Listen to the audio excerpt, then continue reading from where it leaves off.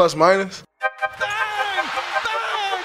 what a shot! Tim Kawakami deserves all the credit. Plus minus? That is a word right there. I didn't even hear what you said. What'd you say? Kerfluffle. Plus minus? Yeah, like you, Marcus Thompson. Marcus always tell the truth. Plus minus? The only thing that I would say to Ethan Strauss is that he's a pretty damn good reporter. He's well Plus respected. minus? I think he got the highest plus minus in the season in NBA history.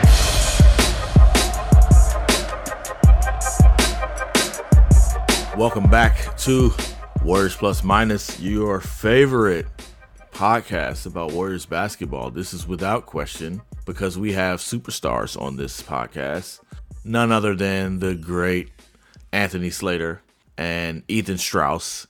And Tim Kawakami and I, Marcus Thompson, we're just here to support our superstars. That's what we do. We're distributing the ball. Distribute the ball. Yeah, we set great screens. Occasionally we hit an open shot, but mostly we're here for the stars, and we have them. You don't win titles without role players. Facts. I need an understanding of the kind of clout that Anthony Slater has, because he starts writing about Jordan Poole and how he might be good for the second unit. And now Jordan Poole's here. So it went from, he's going to play the entire G League season there. They'll just stay there and marinate. Now it's Jordan Poole's here. So Slater, what kind of clout do you have? I think Brad Wanamaker might have been a bigger reasoning for this decision. That's crazy, right? Steve was just like, he plays great defense for us. I know you guys focus on scoring, but he played great defense. And it's like, Jordan, come on, let's go. Some would say that maybe Anthony is very plugged into the ways of the Warriors and their thinking. And so sometimes there's a dovetail effect between what he's saying and what they're thinking. Some might think that. Theoretically. And also, by the way, this little deal that Bob Myers and Joe Lacob were in Orlando very recently at the G League bubble watching these games. I'm not saying they were going down there to make sure they could find someone who could replace Brad Wanamaker, but I think Jordan Poole playing very well down there in front of the owner and the general manager and impressing them. No, by the way, Nico Mannion got called up too. I don't remember Slater calling for that one either. So his power is somewhat limited. Yeah. Somewhat limited. Or Nico Mannion got scooped up in the wake of it, which is pretty powerful. But I think the two things, they were in Orlando. Jordan Poole demanded, my friend Nico has to come too. Come on, Mannion. They were down there. They were watching. I think there was some, they like Jordan Poole. They've said they've liked Jordan Poole for a long time now. He's playing very well there, and Brad Wanamaker cannot make a shot. Steve Kerr can mention all the things he likes from Brad Wanamaker, but even he says he does have to make shots. Like that has to happen, and he cannot make it. He can't make a 2-footer. He can't make a 3-pointer. That's a problem with that second unit. It's a problem with anybody they're trying to play who's 6'2" and cannot make a shot. They're not winning the game defensively in the second unit. They're winning with that starting lineup. I understand their identity is as a defensive team and having a backup point guard who he's a 31-year-old, pretty powerful low center of gravity dude that can guard up positions and can guard point guards and does have quick hands. That's helpful. That's helpful to your defensive identity, but they can't score in those pockets of the game, and they've been losing them consistently. And then I think the second most important thing that has happened recently is Wiseman returning has really kind of thrown that second unit into flux, and they're kind of starting to wonder if they need to prioritize Wiseman in that second unit. And if you're prioritizing Wiseman, having him next to Eric Paschall and with a point guard that doesn't play make at all is not a way to optimize him. Wanamaker makes plays. It's just for the other team. So his clanks. He's having a rough week. That's a straight. Kicking him while he's down. I like Wanamaker. I like Wanamaker, but my God, he cannot make a shot. It's painful to watch him play offense right now. They don't run pick and roll. He's not a pick and roll. Too. He can't make a layup. He's a solid, thoughtful player, plays defense, all the things that you like in a player if you like two-way basketball, but you cannot play a 6'2" guy who can't make a shot. It's impossible to do that and expect much success for a 6-minute run. I mean, you got to throw a context with all these stats, right? I know the moment you start mentioning stats, somebody's going to say, but that stat this and this stat that. So take it for what it's worth. But for 16 games in the month of February, 15 games in the month of February, his offensive rate is 95. That's pretty, that's like 1987 basketball. He wasn't like that in the bubble with the Celtics either. But I mean, again, the bubble. This is not who he was. Yeah, this is not who he was. He hasn't been like this for the Celtics. This is what matters the most in the whole scope of this. He's 31. He's not part of their immediate future. Jordan Poole's 21. He's a recent first-round pick. He's under contract next season. James Wiseman is obviously part of their future. If you feel like one unit is playing poorly and the other unit you might bring in might play poorly too, which one would you rather have? The one that's young and developing, or the one that's led by a 31-year-old who has an offensive rating of 94 in the last month? I also get the impression they like Poole, the coaches who work with him, that they're a believer. They've seen something in practice that we have not seen on an NBA court, and maybe now we're seeing on a G League court. So that's a factor as well. I think if Poole was somebody who had alienated the coaching staff, it would be a different story, but instead he's made a mostly favorable impression. And Slater pointed this out, I don't know, it was last week or the week before, I think is a big thing, is there's chemistry with Poole and Wiseman.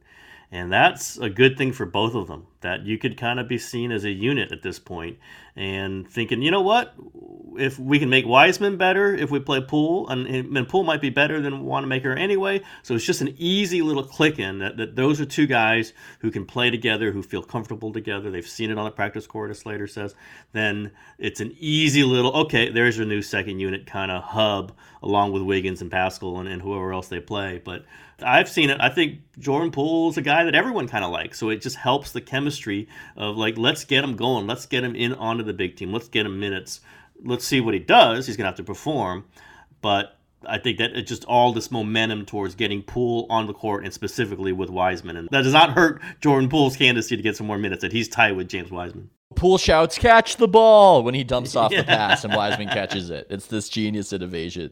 Even if Poole doesn't play well, they need to know that. They need information on Jordan Poole. They needed more information on him before they, exercise his third-year option. But, quicker than we think, they're going to have a decision on his fourth-year option. And even this summer, if they're remaking their roster, just like, remember they exercised Jacob Evans and Omari Spellman's third-year options and then realized, I don't know if they're part of the future, and got them off in a trade.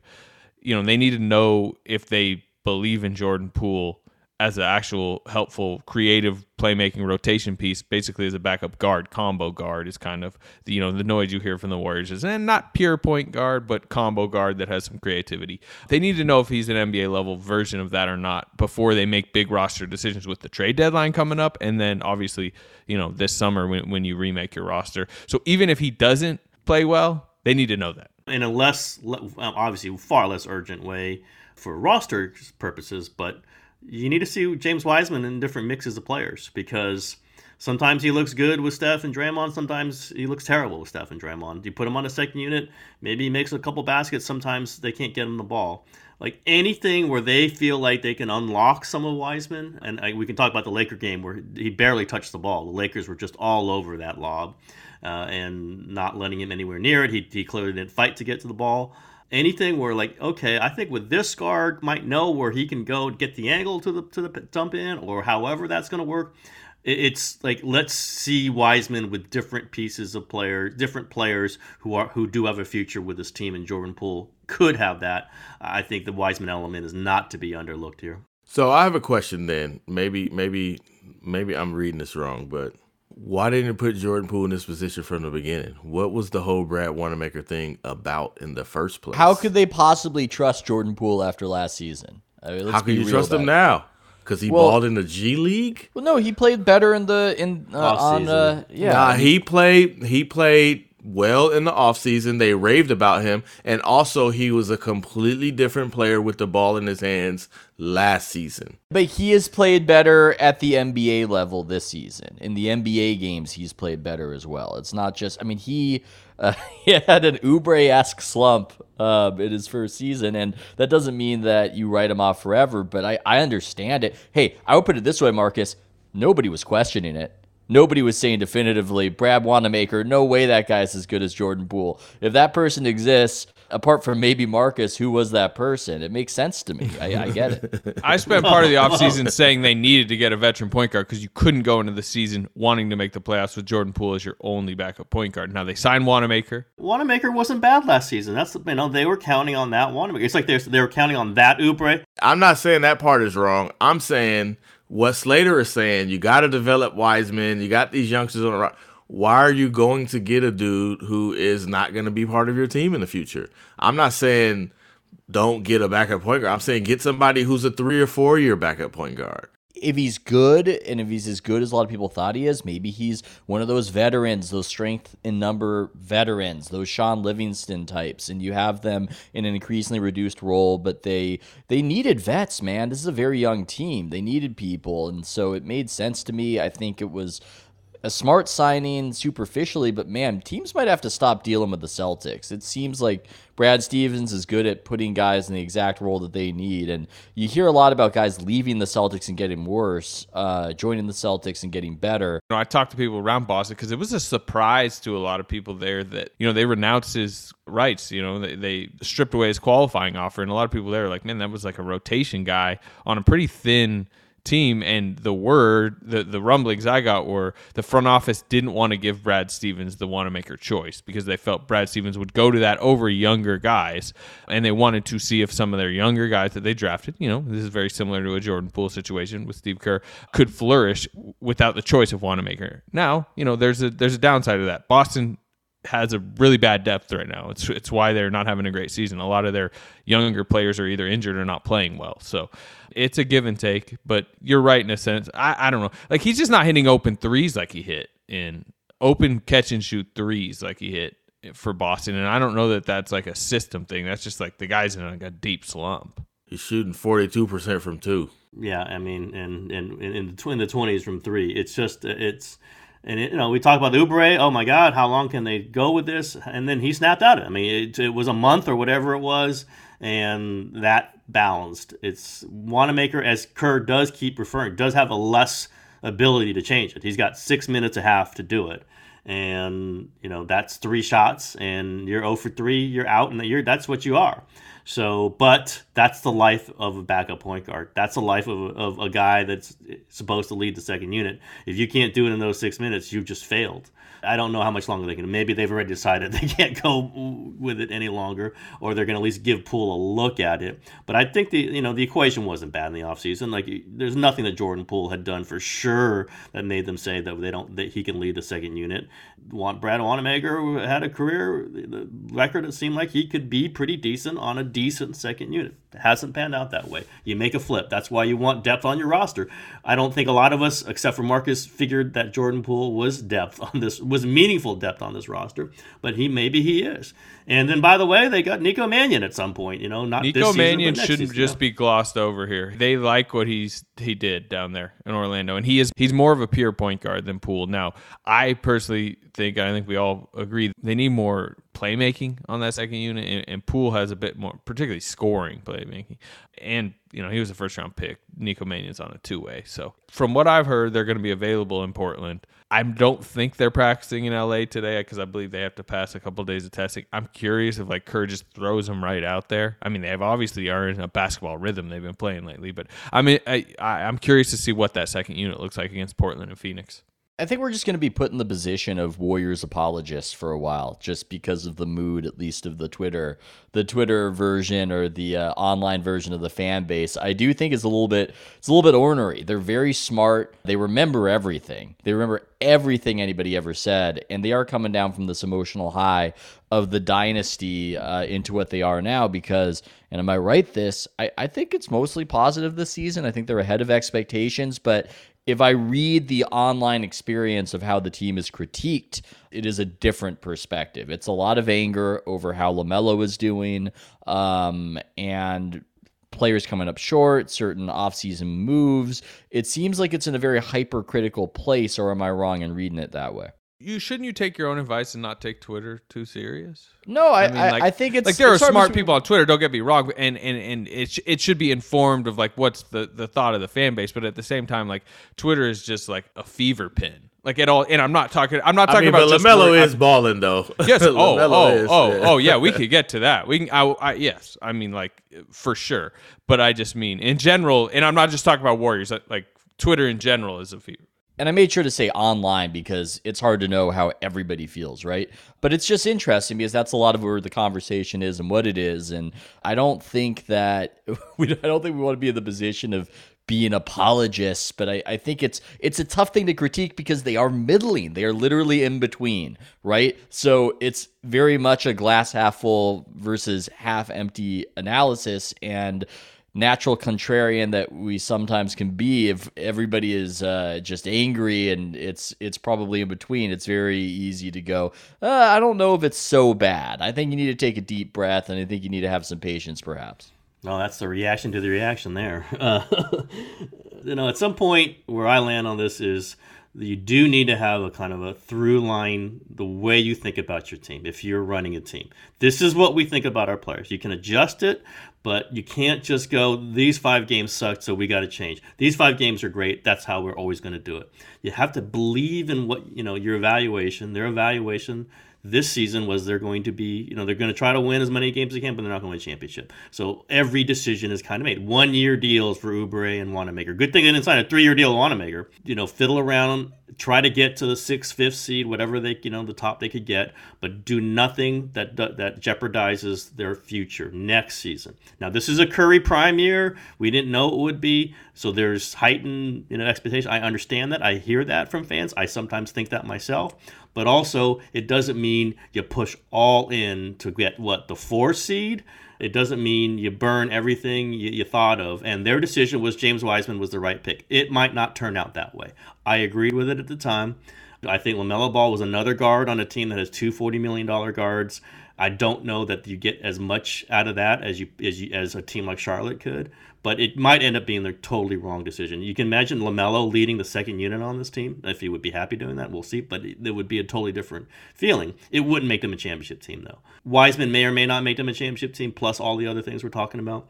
But I think where I come from is the Twitter thing that I react to, or the Andy Liu and all that. That's fine. I understand it. It's passion. I know that's what Ethan's responding to, but it's also my sense is that he gets pretty regular shout outs on this podcast. Yeah, he does. It's Ethan. It's me. It's whatever. Because he's very entertaining. But it's also the moment. It's the moment, in the moment, which is fine. That's Twitter. You can't think about your team that way. It can't be in them. Now, the worst teams do think like that. The 49ers thought like that for 4 years. But this is not what quality teams. You don't build championship teams based on the moment, the impulse. Oh my God, we got to do something. Fire this guy. Bring that. It has to be the long view, and that's what I react to. Sometimes the long view is the wrong view, but it's still consistent, and that's how you build something. Well, Kelly Oubre is a good example. I certainly wanted him out of the starting lineup. It was a historic shooting slump, and I mean, he's just, yes, the shots are going in, but he's also just a completely different player. He almost seems to be getting it and picking things up. And to flip from this guy can't see any minutes, he is completely submarining the team, which he was, to, man, maybe they should just pay a king's ransom to keep him on for subsequent years. It's been quite the reversal. It's incredible. Another thing that I think matters in, when you're talking about the moment, NBA teams really only, there's really 2 times to remake your roster over a calendar year. I mean, obviously, yes, you could make a trade right now if you want to, but really it's trade deadline. That's when monumental decisions need to be made. That's when they finally decided Russell for Wiggins. Let's make that big, seismic move. And then it's just that little chunk of time on the calendar that's draft and free agency when they're right next to each other. That's when you remake your roster in the offseason, and the trade deadline is when you do it during the season. So this idea that why haven't they made the move? Why haven't they gone all in? It's if they decide that's the right thing, that'll be a trade deadline decision or an off-season decision. That's not just they lost to the Lakers to move to 19 and 16. Got to do it now. And that's what matters here is those are always the 2 times. One thing I do want to talk about, and we haven't talked about Wiseman exactly for a while. He's been out, and he's just got back in last few games. Any reassessment on him? I've said I liked the pick. I liked what he does. He's different. But man, there are times, I have to say, where he doesn't look so good and he bobbles 3 passes a game. And I just had, again, this is a tough way to grade him. But were you watching Zion last night? And, totally different player, but young, didn't have a lot of games in college either. He pulls balls out of they're in, rebound goes up. He just pulls it out of somebody else's hands, comes down, goes back up. It's 2 every time. He goes at the rim hard, and you can't get an angle on him. Hasn't had 3 years in the league. This is his second year in the league. You could just go, okay, Wiseman's not going to be as good as Zion Williamson. That's not a terrible thing to say. Zion Williamson might become the best big man in the league very soon.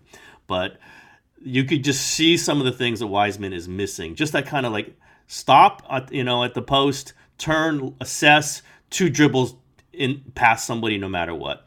Wiseman maybe does, maybe he's falling out of bounds and the ball's off his leg. Those are things I think can be analyzed and should be analyzed. Even though he's 19, even though he does a lot of good things, there are some things I think that have put a ceiling on him for now. And the hands and the kind of stability on the post, I think, are 2 big ones. I think the hands are the easiest one, to be honest. I feel like that could be fixed. The part that's most troubling is this physical contact thing that he doesn't like the contact. But the part that I don't think, even if you're 19, you just know how to play and where to be.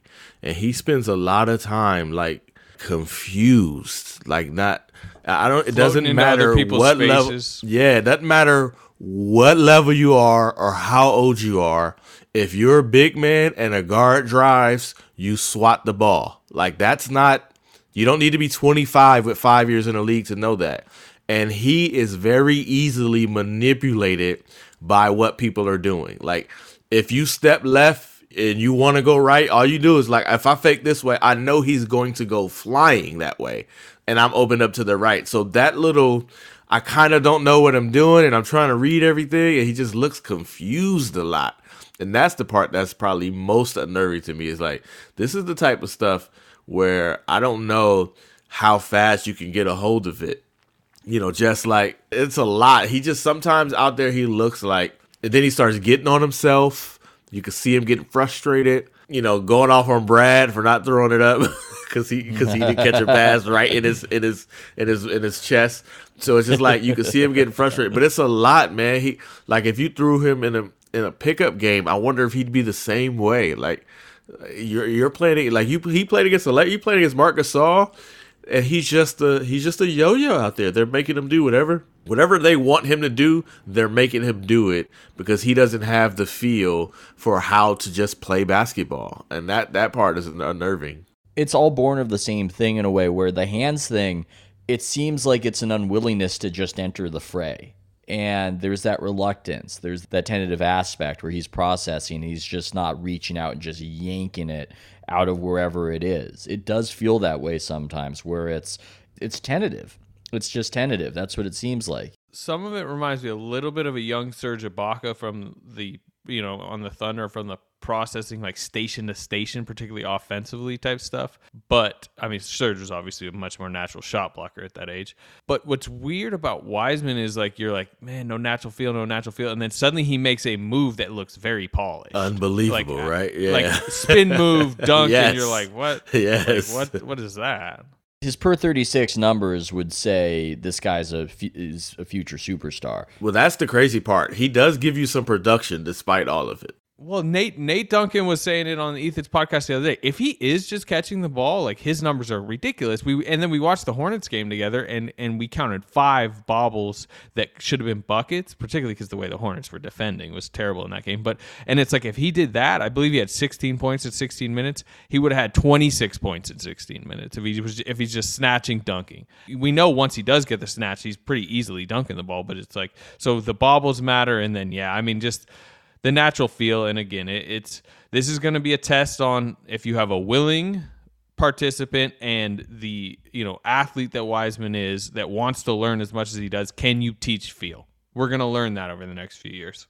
He is massive. That spin move he had for a dunk a couple games back, where you just don't see players do that, because after the spin, he's rising up from the dunk in an area you usually associate with a layup or a floater, and it's, he's right there. And I don't know how to project all of it. I don't know how to project when the light bulb turns on, if the light bulb turns on, because as Slater is saying, if he can just catch the ball, he's just a remarkable offensive weapon. And then we worry and talk about the defensive aspect as well. So he is an idiosyncratic player, a very hard player to assess and analyze is my take on him. So, I mean, I know this is crazy to think since he's the number 2 pick, but should he have gone to the G League bubble? If the stuff we're talking about is just like unlimited opportunity and game reps and play and like, I mean, I know they couldn't do it, right? You can't send the number 2 pick down, but I think he would have dominated there, and maybe it wouldn't have been as beneficial because it wouldn't have been hard. And some of the things, but it built his confidence. Yeah, I guess. Like, so Damian right, Jones, at least I know they're too thin at center. Yeah, and they do need him to play. They can't do it. Yeah, and they want him to play with Steph and Draymond. They want him to get those reps when he can. But it's not a bad point. Like theoretically, it would have helped him. Just go run up and down and be your good self and get those college games that you didn't get in a more controlled setting. But they need him. They're going to play. And listen, he produces. He does. And he hasn't been a terrible drag on them. He's helped them win games. He's helped them win random games this year. He's also and notice that Kerr went with him and not Looney in a couple rotations when he would bring Looney back. Looney does it, and he's 6 years into his career. Like, catch the ball, Looney. He does catch ball, but he can't finish. Yeah, he can't finish. Yeah, it's the finish. It's the finish. Yeah. Looney's career high is 15 points, by the way. I looked that up the other day. I do believe, my understanding is that they're intent on playing Wiseman even a little bit more. Like, they're just going to play. That doesn't mean they're going to do it every single time. If he's terrible, maybe not. But I think they're thinking part of the get him in the second unit is make sure he gets 12 minutes. We know there's 12 minutes that he's going to get, and it might be more than that.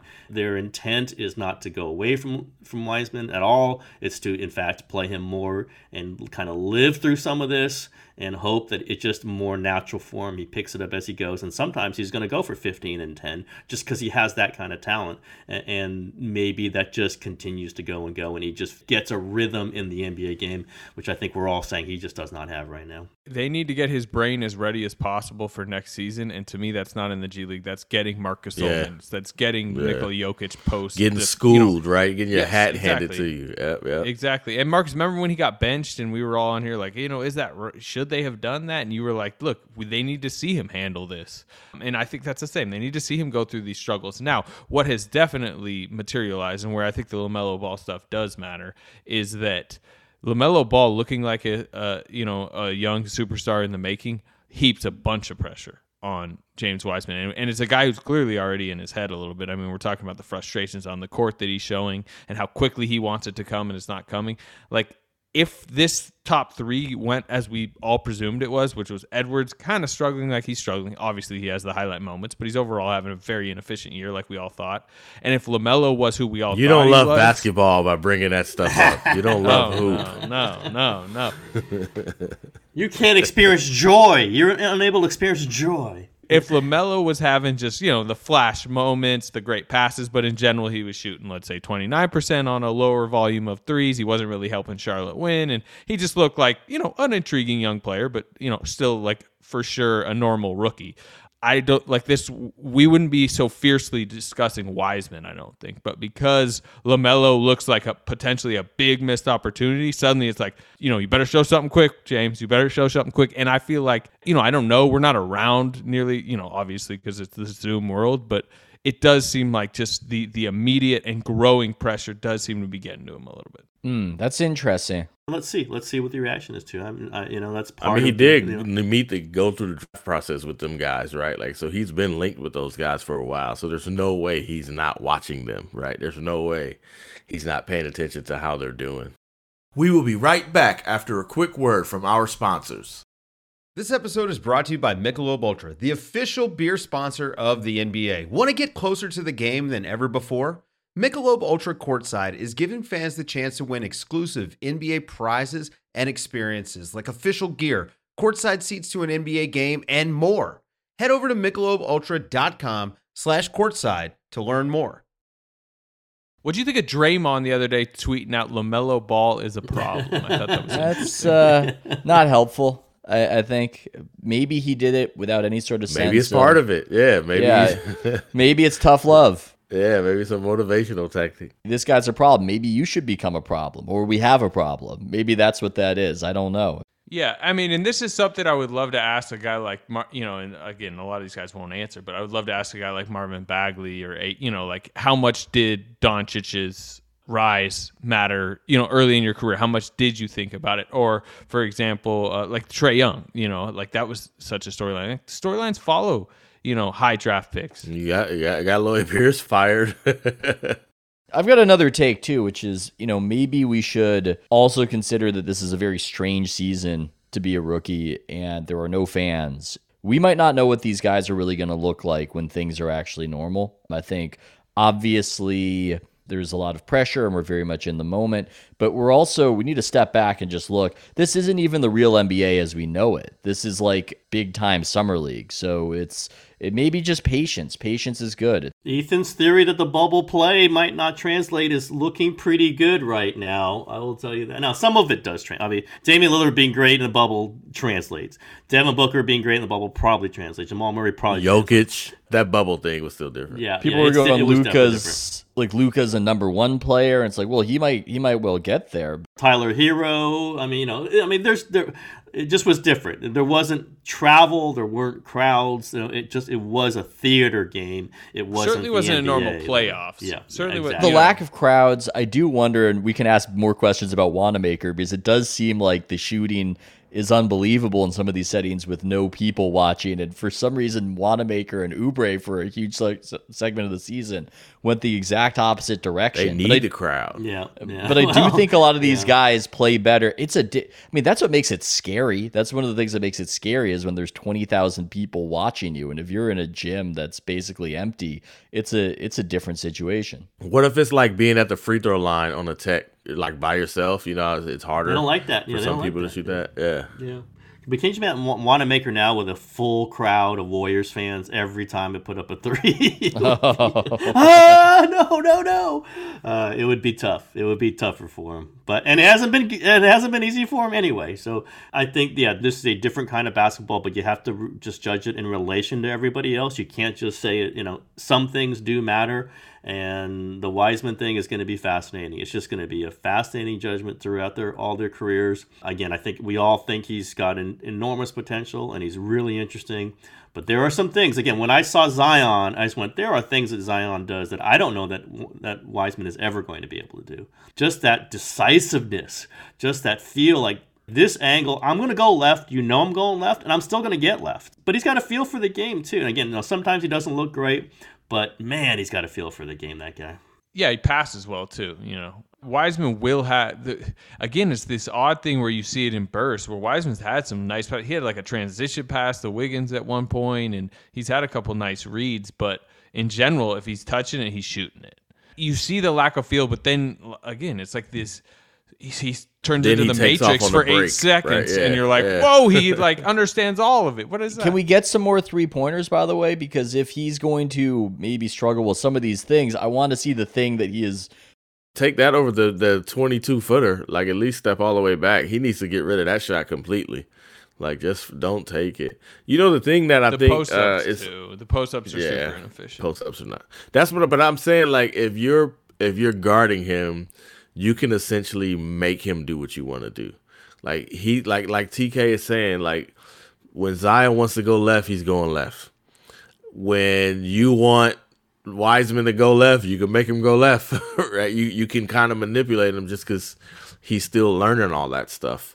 But the part that the reason I think LaMelo is standing out because some of the things that people thought he couldn't do, he's doing them. That's the concerning part. The thing we thought Anthony Edwards couldn't do, he can't do it, right? He's inefficient. That's exactly what we thought. He'd be a volume shooter. Even Wiseman, the things that, we thought he couldn't do, they're real. He's 19. He's got to learn how to play.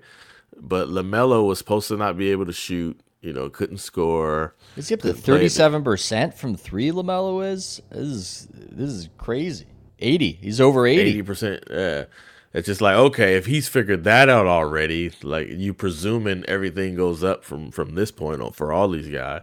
But it's like, that's the part where it's like, uh-oh. If he's conquered that already, that's unnerving. And LaMelo's been great all season, there's no question, but I was really impressed the game against the Warriors. They're down.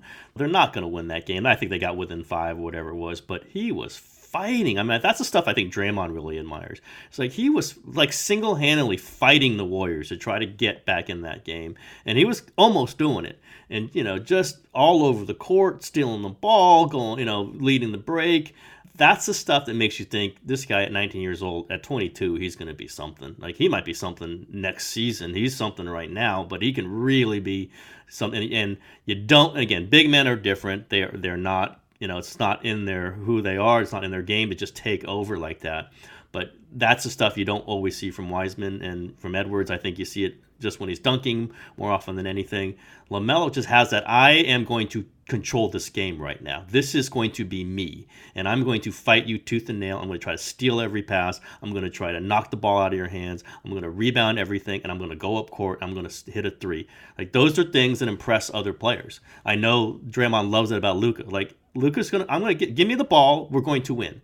And, man, LaMelo's got that. He's got all of that. His hands are so fast. Like, his hands in his mind. And he's long. He's like, he's fast. Yeah, he's not long. Little at all. Yeah. There was a play in the game against the Warriors where the ball was fed back. He passed it in, can't remember to who, a big, like, along the baseline.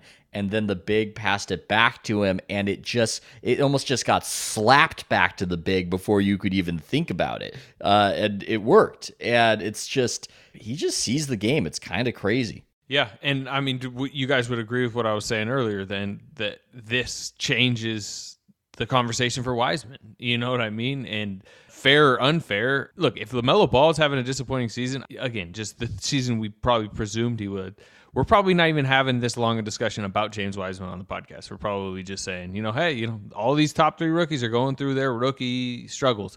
But the fact that LaMelo's done this it's just ratcheted up the volume on Wiseman at a time where we all know he's not ready for it, but it's just made it so we have to talk about it as much. And I'm not so critical of it because I obviously didn't see this LaMelo thing coming, that he would be a better NBA player than NBL player, but that's just how it goes. If the guy you didn't pick turns out to be great, then everybody's going to shit on you and mock you. That's how it goes. I don't know. Johnny Flynn had a fine career, never suffered one moment for that. There was no recriminations there. Twitter wasn't around then, though. It was just when it started. This was it. It's a cruel world, and I think some of it is false. I think there's this weird impression that the only reason the Warriors didn't draft LaMelo Ball is because Steve Kerr is ornery or something like that. I don't think that's the case. I think a lot of it is evident, and if you just watched what he was doing in Australia and just the inability to do these things that he has the ability to do now. And I think it's a tremendous credit to LaMelo that he's played so well in the NBA. But ultimately, fairness isn't really what this is going to be about. It's just, it is what it is. If he turns out to be a superstar, you're going to be mocked. That's just how it goes. And it's going to be James Wiseman's development. That's what I mean. We've talked about this endlessly from the moment they drafted him. This season, in large part, was going to be about James Wiseman finding himself moving towards being able to be a solid to good to possibly great NBA center. It wasn't going to happen this season. Now, Steph Curry kind of took this on his own. Like, I didn't realize it was going to be about the Steph Curry renaissance, but that's pretty good for the Warriors when Steph Curry decides, hey, a reminder, I'm still one of the 3 best players in the league. Which has changed the tenor of this a little bit. Again, and I get that. James Wiseman, whether or not he can be a star player in this league is what the future of the Warriors is largely about. It's also about the Minnesota pick. It's also about Draymond and Klay, all those other things. But, man, what we're seeing in this season, the significance is James Wiseman, and that's why we're talking about it. And LaMelo Ball underlines it, no question. No question.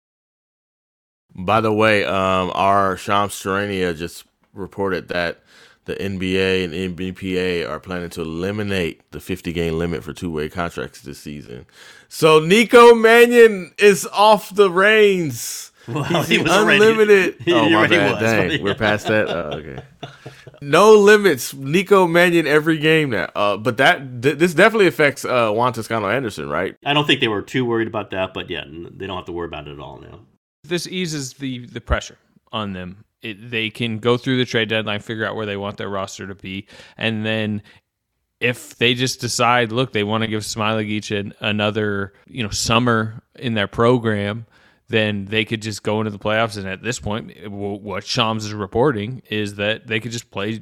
JTA's on the roster for the rest of the season. Oh, the two ways are available. Yeah, that's Shams' reporting that the two ways will be eliminated, or the 50-game limit will be eliminated, and that they'll be eligible in the playoffs. So he's essentially is on the roster for the full season. And then, you have his rights on a two-way, and you could talk about putting JTA on the roster this offseason, but it just doesn't force you to cut Smailagic. Now, we could have the argument. Where is that? I didn't see that. Oh, he followed it up. Okay. Got it. Yeah, he said, and to allow two-way players to be eligible for the playoffs. Wow. This is the Smailagic rule, basically. This is because everybody knew the big decision was coming up on the Warriors, and we cannot put them through that crucible. The Smailagic must be on the roster no matter what. This allows them to, if they decide they do want to cut Smailagic, you have another roster spot for a vet. You know what I mean? You don't have to then put JTA into that spot.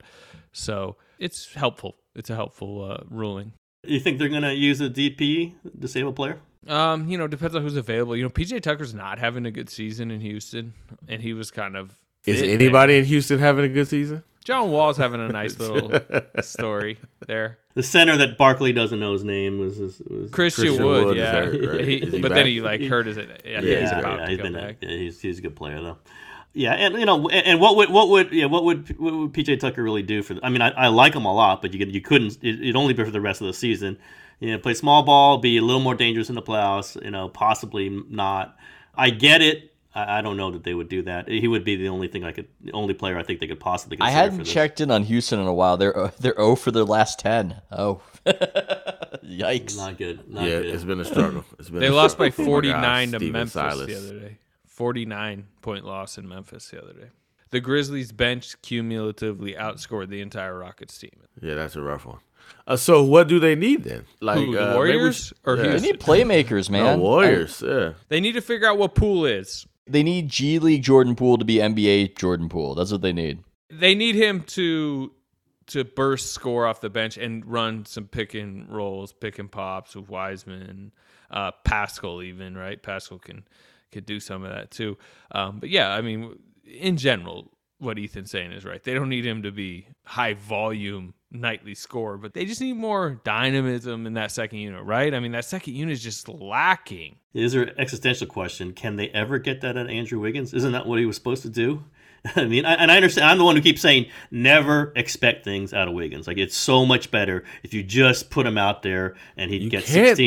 You can't get $30 million. Yeah, I know, exactly. And nothing. You're putting him on a second unit, and some of this is like, hey, go do something. This is your time to get 6 shots off. But instead, it's Eric Pascal going one-on-one. And I give Pascal credit. He does it. He tries to do something, sometimes successfully, sometimes not. Wiggins just doesn't do it sometimes, like literally nothing. Can you ever get that out of him? Is there a way? Is there a combination of things you can do to say, Andrew Wiggins, we really need 6 shots from you in this moment? He's a third or fourth guy that when the first and second guy leaves, he doesn't go, well, now I'm the first guy. He's like, I just kind of want to be the third guy. That's just him. And he's good. Like he fits his role with the Draymond Steph units, and he doesn't really fit his what should be an upsized role in the second unit, and that's just him. He's not the leader of an offense. So at this point, I wouldn't rely on him to be. I would look for it. I would try to find something else to run that second unit through. Yeah, but I'll just say that is, and I agree with you absolutely. But that's a hole in that second unit. When you, as Marcus said, when you got $30 million player, and you are but we know the context pick. Around that. Yeah, but now you sound like Minnesota, right? You're the number 1 overall pick at $30 million. That's the team that gave him all that. No, but they were saying deliver our franchise into winning ways, into contention. That's a lot different than, can you go get 10 points with the second unit? Like, at some point, he's got to meet a bar, right? You can't just say, there'll be no bars. There'll be no bars. His bar was replace D'Angelo Russell and be a better fit, and he's done that, and bring a first overall pick with you. Hopefully, but isn't good. part of that the secondary playmaker, secondary scorer? That was part of replacing Russell. They can't say, hey, can you be Terry Rozier for a little bit? You could be somebody like that. But no, he can't. I mean, don't get me wrong. I'm agreeing with Slater here. Yeah, I'm agreeing with Slater. But it is okay for people to say, at some point, he's got the talent to do this. Like, he does have the talent to do this. It's just not in him to tap it more than once a week. It's okay to acknowledge that, but also it would be unfair to continue to expect that out of him and to try to build anything out of it, because it's just not going to happen. He just needs to keep playing defense like he's playing. He's a key perimeter piece of a top 5. He's got to shoot the three a little better than he did recently. Yeah, I mean, obviously you'd want him to do that, but you know what matters? The Minnesota Timberwolves are 7-28. There is no other Western Conference team. Even the Houston Rockets, who have lost 12 in a row, are 11-22, and they're the next closest. So the Timberwolves they're out in front for worst record in the league right now, and they're running away with it with a new coach who, with how that situation went down. Russell's Detroit 9-25, giving them a good run. There you go. There's the competition there. Minnesota's second best player this season, Malik Beasley's now suspended for the next 12 games. Yeah, that part of Wiggins came along with that pick, which is what really matters. I think, again, I mean, it's got to be Poole Wiseman in the second unit. Pascal too. Pascal's a better ISO scorer. And I agree with you. I'm just saying it is something when we're talking about a second unit that has Andrew Wiggins on it, and we're talking about everybody else needing to do more, including Wanamaker, but not Andrew Wiggins. And again, I acknowledge the truth of what you're saying. I acknowledge the reality of his career, but it is something. I don't think it's acceptable, man. Like, bro, you got to go get you got to know. You just can't do it.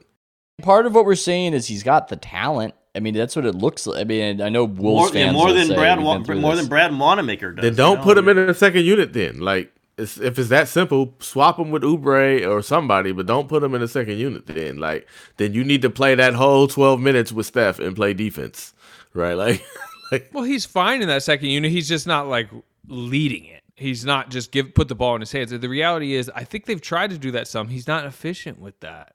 We saw some of it. We saw some of it where he tries to take the 1-on-2 fast break, and he's sloppy with the dribble. He doesn't dribble well in traffic. Now, you know what? Okay, I'll give you guys this. I think they could post him up a bit more, particularly when there's smaller guys on him. He does seem to have that nice 1-2 dribble back in little like hook shot when he gets close. Sure, do a little bit more of that, but I just wouldn't roll it out there and say, here, put the ball in his hands. Like, just go for 6 minutes, go off.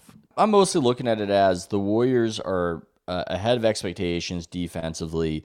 What were they ranked defensively last year? I mean, can we be honest, though? I mean, they're ahead of expectations defensively, but they're not a top 5 defense. When they're playing good teams, that defense isn't a top 5 defense. They're not shutting teams down. I mean, it's the modern NBA, so yeah, it is a top 5 defense. The problem is, cumulatively, it's a top 5 defense. It's not like the previous defense that was like ranked 11, but when they needed to be top 5, they could be top 5. But they went from tied for 25th to now top 5 right now. I mean, that's an incredible leap, and I think it sometimes gets taken for granted because we all think about offense, we watch offense, fans enjoy offense, but to make that leap, I mean, just imagine how bad they would be.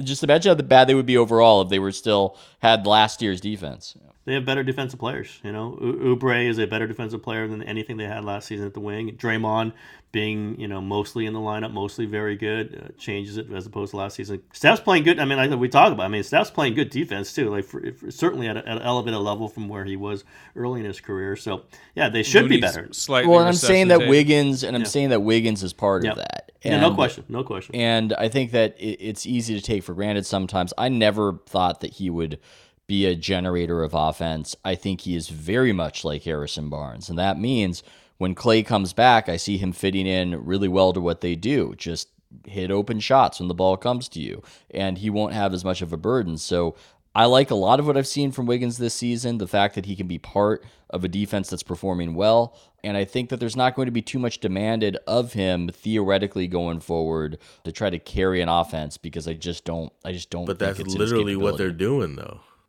That's literally what they're doing.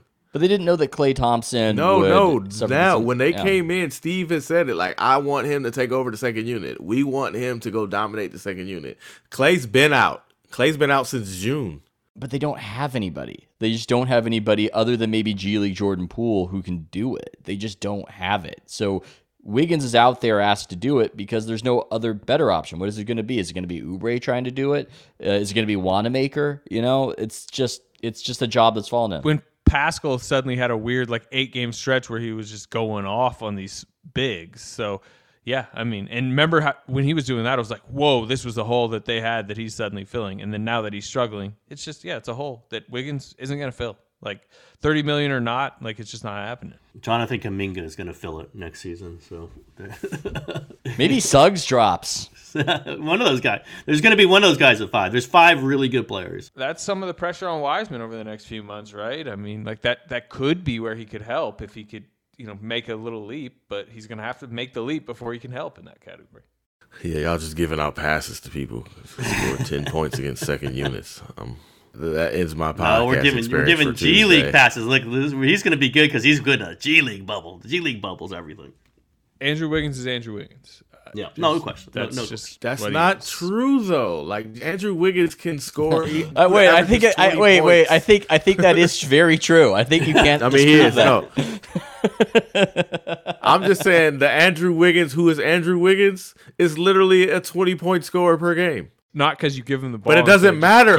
We're saying this dude can't score against second units. Is that really the conclusion we're making? That's what we're saying? The dude who averaged 19.5 points for his career on 44% shooting, we're saying... But not efficiently. He's not going to be able to... Nobody's asking for efficient. We're just asking for the buckets. You telling me Andrew? It's an unreasonable thing to ask Andrew Wiggins to go score against backup players. I don't think that's unreasonable. This dude can score. He averaged 23-6, 21-8, 20 points. That's not easy. That's not difficult to do. So I'm saying whether it's they need to switch the lineups, they need to work on a different offense or something, you can't just be it's Andrew Wiggins. If you're asking him to do that, he's just going to leave a lot to be desired. He's going to have little, 3-minute clips at times where you're like, that's the Wiggins I want. Look, he just scored 6 points in 3 minutes. That's a very Minnesota answer, I would say. That's not what you expect from a champion. Figure out another way. Like you said, post them up. Figure out other ways to do it. Don't just be he can't do it. Put different lineup combination.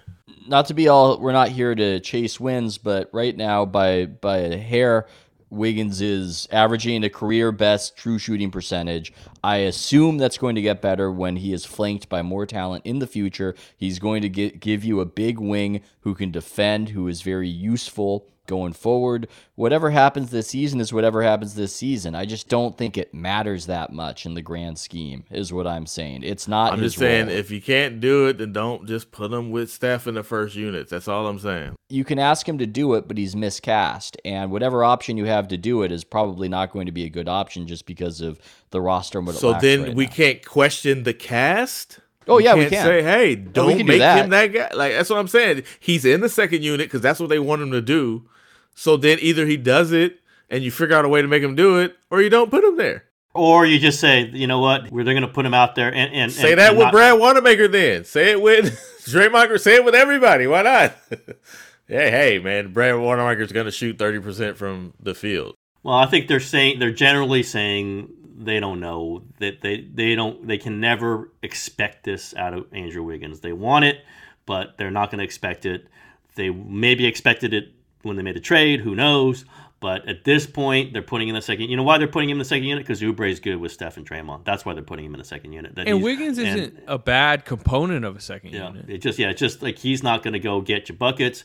But that's why they have Pascal initiating. That's why there's some more pressure on Wanamaker. Listen, if Wiggins was balling out, there wouldn't be as much pressure on Wanamaker, who can't make a shot, because somebody else would be initiating the offense a little bit more.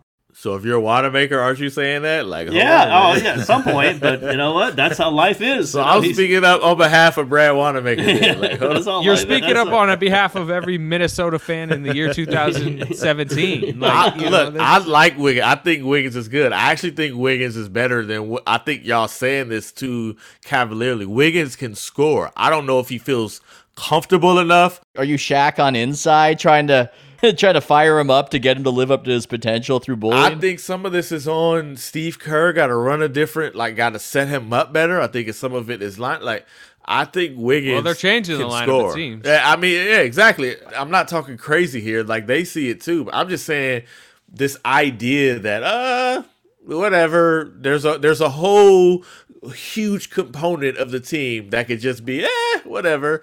I don't care if this season, next season, that's not how a championship operation works. They're not gonna be a mediocre team with mindset because they're mediocre this year. You're building Wiseman, you're building these youngsters with a championship mentality, so you can't just be like that guy just doesn't have to have it. I disagree. We have so much evidence that Wiggins is not good when surrounded by guys who can't shoot or play make. We've seen it for years. That's in my Minnesota. point. My point is, then don't put him with them guys. But we keep going in circles because there's no other. The point that we're making is okay. You're saying it doesn't matter at all, right? Second unit, it doesn't matter. I'm saying don't put him there then. Well, I'm then saying you're gonna put all the options Bazemore are in? bad. Like- All the options are. Yes, put Bazemore there. Why would you set Wiggins up to get killed doing something he can't do?